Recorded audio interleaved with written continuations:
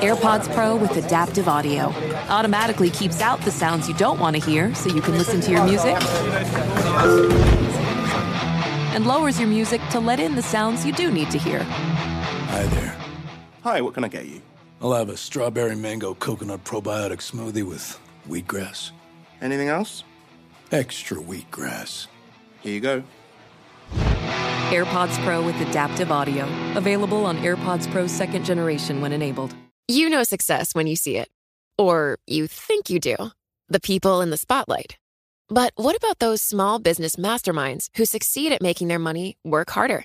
They do that by having a business bank account with QuickBooks Money, which now earns 5% annual percentage yield. Making your money work as hard as you do? That's how you business differently. Learn more about QuickBooks Money at quickbooks.com/5APY. Banking services provided by Green Dot Bank. Member FDIC. Only funds and envelopes earn APY. APY can change at any time. You know, it can be hard to see the challenges that people we work with every day are going through. Invisible struggles like stress and burnout, caregiving for a loved one, or being misunderstood. But insight, awareness, and empathy will help us better see the issues they're dealing with. And that can make us and our companies healthier too. I'm Holly Robinson Peete. Join us on The Visibility Gap, a new podcast presented by Cigna Healthcare. Download it wherever you get your podcasts. This is the Bloomberg Business of Sports show, where we explore the big money issues in the world of sports. I'm Scarlett Fu. And I'm Mike Lynch. Michael Barr is off today. He'll be back with us later this week. Coming up today, the NFL scandal over John Gruden's emails could be heading to Capitol Hill. Plus, the AAC adds 6 new teams. But first, we got to talk baseball because the stage is set for the World Series. There's a shot to Dansby. He slides to it. He's got it. Throws over. There is a new champion of the National League, and it is the Atlanta Braves. They have won the 2021 National League pennant, and the Atlanta Braves are going to the World Series. That is the final call on WCNN as the Atlanta Braves beat the LA Dodgers 4-2 to clinch the National League pennant and advance to the World Series. Lynchy, I gotta admit, it's been a while since I watched the Houston Astros, and I know that they were entangled in the cheating scandal, but I almost forgot that they were in the AL. I mean, because they were in the NL for so long until 2013. It was like, wait a minute, now we have 2 National League teams playing. Yeah. Well, there was a little bit of an imbalance. There were 16 teams in one league and 14 in the other, so they moved Houston over to the American League to make it 15 and 15. This is the 5th straight year they were in the League Championship Series. It's the 3rd time they're in the World Series. And a lot of people haven't seen them since their cheating scandal, which happened when they beat the Dodgers in the 2017 World Series. So there might be some curiosity from some people that might want to peek in. I know there's a lot of concern about the ratings in this between these two matchups, Atlanta and Houston. Yeah, is there such a thing as a bad World Series matchup? I mean, if you're in advertising, you probably would have preferred the Red Sox, the Yankees, LA, or San Francisco to be in the World Series. Yeah, well, of course, the Dodgers and the Red Sox played in 2018, but that didn't draw big numbers. It only averaged 8.3 million viewers, and that was really kind of a shock to everyone. It was more of an indictment on the game of baseball itself than the two participants in the two major top 10 markets. So now you've got Atlanta, which has a broad reach across the United States because of all their games, or most of the games are on TBS. So if you're in Butte, Montana, you become a Braves fan. If you're in someplace in San Diego, you can become a Braves fan, even though you have a team. So that's one thing that this broadcast has going for it. But they're going to play Tuesday and Wednesday. They won't be going head-to-head with football, so they'll have the national stage to themselves. They're off Thursday. Then they play Friday, Saturday, Sunday. Friday is not a big television viewing night. Most people are out watching Friday night football, or it's date night, or they're going with Michael Barr. He's probably out bowling on Friday night. Saturday, you go head-to-head with college football. That's a tough task. And Sunday night football this week is the Dallas Cowboys against the Minnesota Vikings. Kickoff at 8:20. Major League Baseball first pitch that night is 8:16. I think baseball is going to get crushed that night in the ratings. Yeah, and of course, I mean, you do have a couple of shout-outs to names from the past. Dusty Baker, of course, the highly respected manager, former San Francisco Giant manager, has a chance to remake the Astros after their cheating scandal. So there's that to watch for. But I just wonder whether baseball comes out looking better even with all the announcements that they're going to try to speed up the game, because that never happens in the playoffs, right? The postseason, the games just go on for even longer. It's 8:09 first pitch every game except Sunday night, which is 8:16. And there's always been a standing joke. Hey, where were you when that great catch was made in the bottom half of the ninth inning to win the game? I was sound asleep in my bed. Exactly. I caught it the next morning. Yeah, exactly. And I don't think a lot of people are going to stand up. I mean, elementary school kids, they're in bed, 8 o'clock, 8:30. They might see one inning and that's it. When I was a kid, many of the games were played in the afternoon, so we'd run home from school and watch. But that doesn't work with prime time. No, it doesn't. It doesn't. And again, there's no football game. It's going to last 3 hours. Right. Hockey, basketball, 2.5 hours. Baseball could be infinity. And it often is if you're going to remove the pitcher after one look, right? It's exactly. All right. Eight people come to the mound, and it's a big caucus. It's a team meeting, basically. Exactly.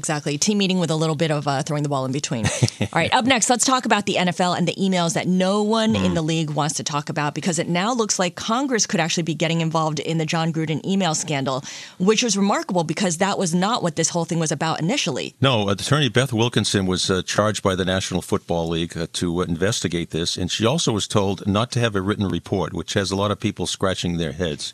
What, so that there's nothing to go back to? There's no documentation? Correct. When, for instance, in the Deflategate scandal with Tom Brady, Ted Wells had a report that came out that was over 500 pages. It might have been 1,000 pages. All I know is I used to.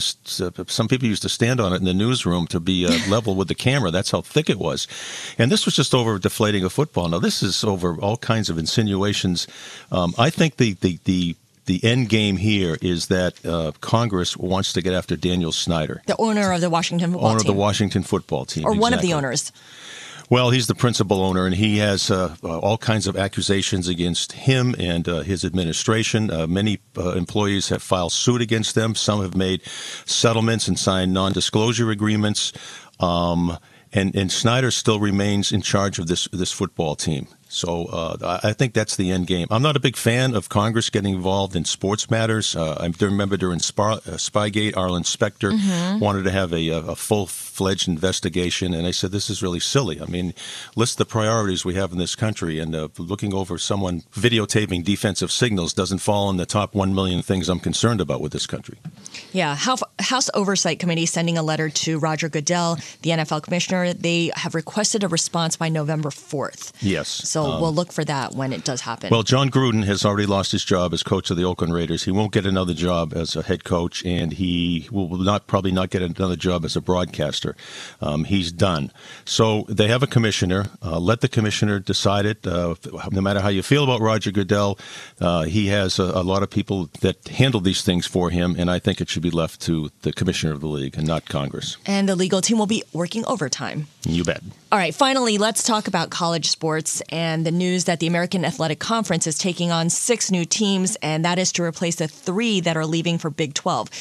So I believe the AAC now expands to 14 teams. Is that right? Yes. Yep. They had Charlotte, Rice, FAU, Alabama, Birmingham, UNT, and UTSA. It's a lot of acronyms. North Texas is UNT, in case you didn't know it. And they lose Cincinnati, who's number 2 team in the country right now, Houston, and the University of Central Florida. This whole thing is about bowl slots. Right now, currently, the American Athletic Conference is 8 of their teams will play in bowl games at the end of this regular season. And those bowl games are lucrative. They pay a lot of money. Teams don't make a lot of money because they have to use that money to cover their expenses. The team traveling, staying in the hotel for the week, the band, the cheerleaders, the administration. The hoopla. But it's great exposure for the school, especially when you're recruiting. Hey, come play with us. Hey, we just went to a great bowl game in Louisiana. And, so it's a big marketing drive. Yeah, absolutely. That's what it is. And you've got to get in a conference to be eligible, unless you're an unbelievable team like Notre Dame. They're independent, but forget about it. If you're a team like Florida Atlantic University, you need to be in the league to get yourself into a bowl game, which translates into getting that recruit who might be thinking about going to another school. I see. Okay. Come on, play for us. Yeah. Okay. Or maybe this is the residue of the previous realignment of the Big 12, and it's now just kind of not rolling downhill, but it just has a ripple effect for everyone else. It does, and it started when the Southeastern Conference lured Oklahoma and Texas out of the Big 12 to come compete in the Southeastern Conference in 2024, I think is the first year. And so then the Big 12 went and rated a couple of teams, and so you're right, it is a ripple effect. It's get into a conference or you're going to become irrelevant. Right. This is how you stay in people's minds. And so does it create new rivalries as a result? I mean, are there constantly new rivalries sprouting up because the conferences get realigned? It can kill rivalries more than it can kindle new rivalries. For instance, Oklahoma-Nebraska used to be a huge showdown. We'd always play around Thanksgiving Day or that Thanksgiving weekend. Right, like part of tradition. Yeah, but then Nebraska went to the Big Ten, and that ended that. And then Nebraska-Colorado used to be a big game. And I'm worried about Oklahoma-Texas when they go to the Southeastern Conference. They may not be playing every year in the Red River Showdown, which they always meet in Dallas, which is the halfway point between Austin, Texas, and Norman, Oklahoma. But I think these realignments do more to kill a rivalry than they do to create a new rivalry. And then those teams will never play each other again? They could down the road, but it won't be like every year. I mean, every year you look forward to Auburn, Alabama. You look forward to Army, Navy. You look forward to USC, UCLA, and, of course, Harvard, Yale. And these will maybe, if you play someone every 2 or 3 years, the rivalry's over. Yeah. It just becomes another game. You bet. I know Bar pays attention to it because he's always looking at the lines. Good friend Michael Barr. We can always count on him. Every time there's that type of gambling, he's the expert. We just sit back and let him go. He's there. And, of course, he will be back with us later this week. This is the Bloomberg Business of Sports podcast. I'm Scarlett Fu, along with Mike Lynch. You'll want to catch us here every Monday, Wednesday, and Thursday, where we explore the world of money and sports. And, of course, you can find us on Twitter as well. I'm at Scarlett Fu. And I'm Mike Lynch. You can follow me at Lynchy, WCBB. You're listening to Bloomberg Business of Sports on Bloomberg Radio.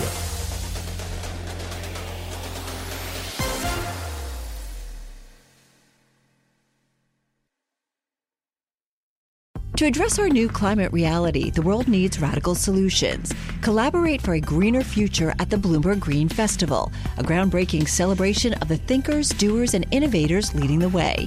From design and culture to technology, science, and entertainment, hear from inspirational speakers and immerse yourself in climate solutions. July 10th through 13th in Seattle. Title sponsor, Amazon. Get 20% off using promo code RADIO20 at BloombergLive.com/Green Festival.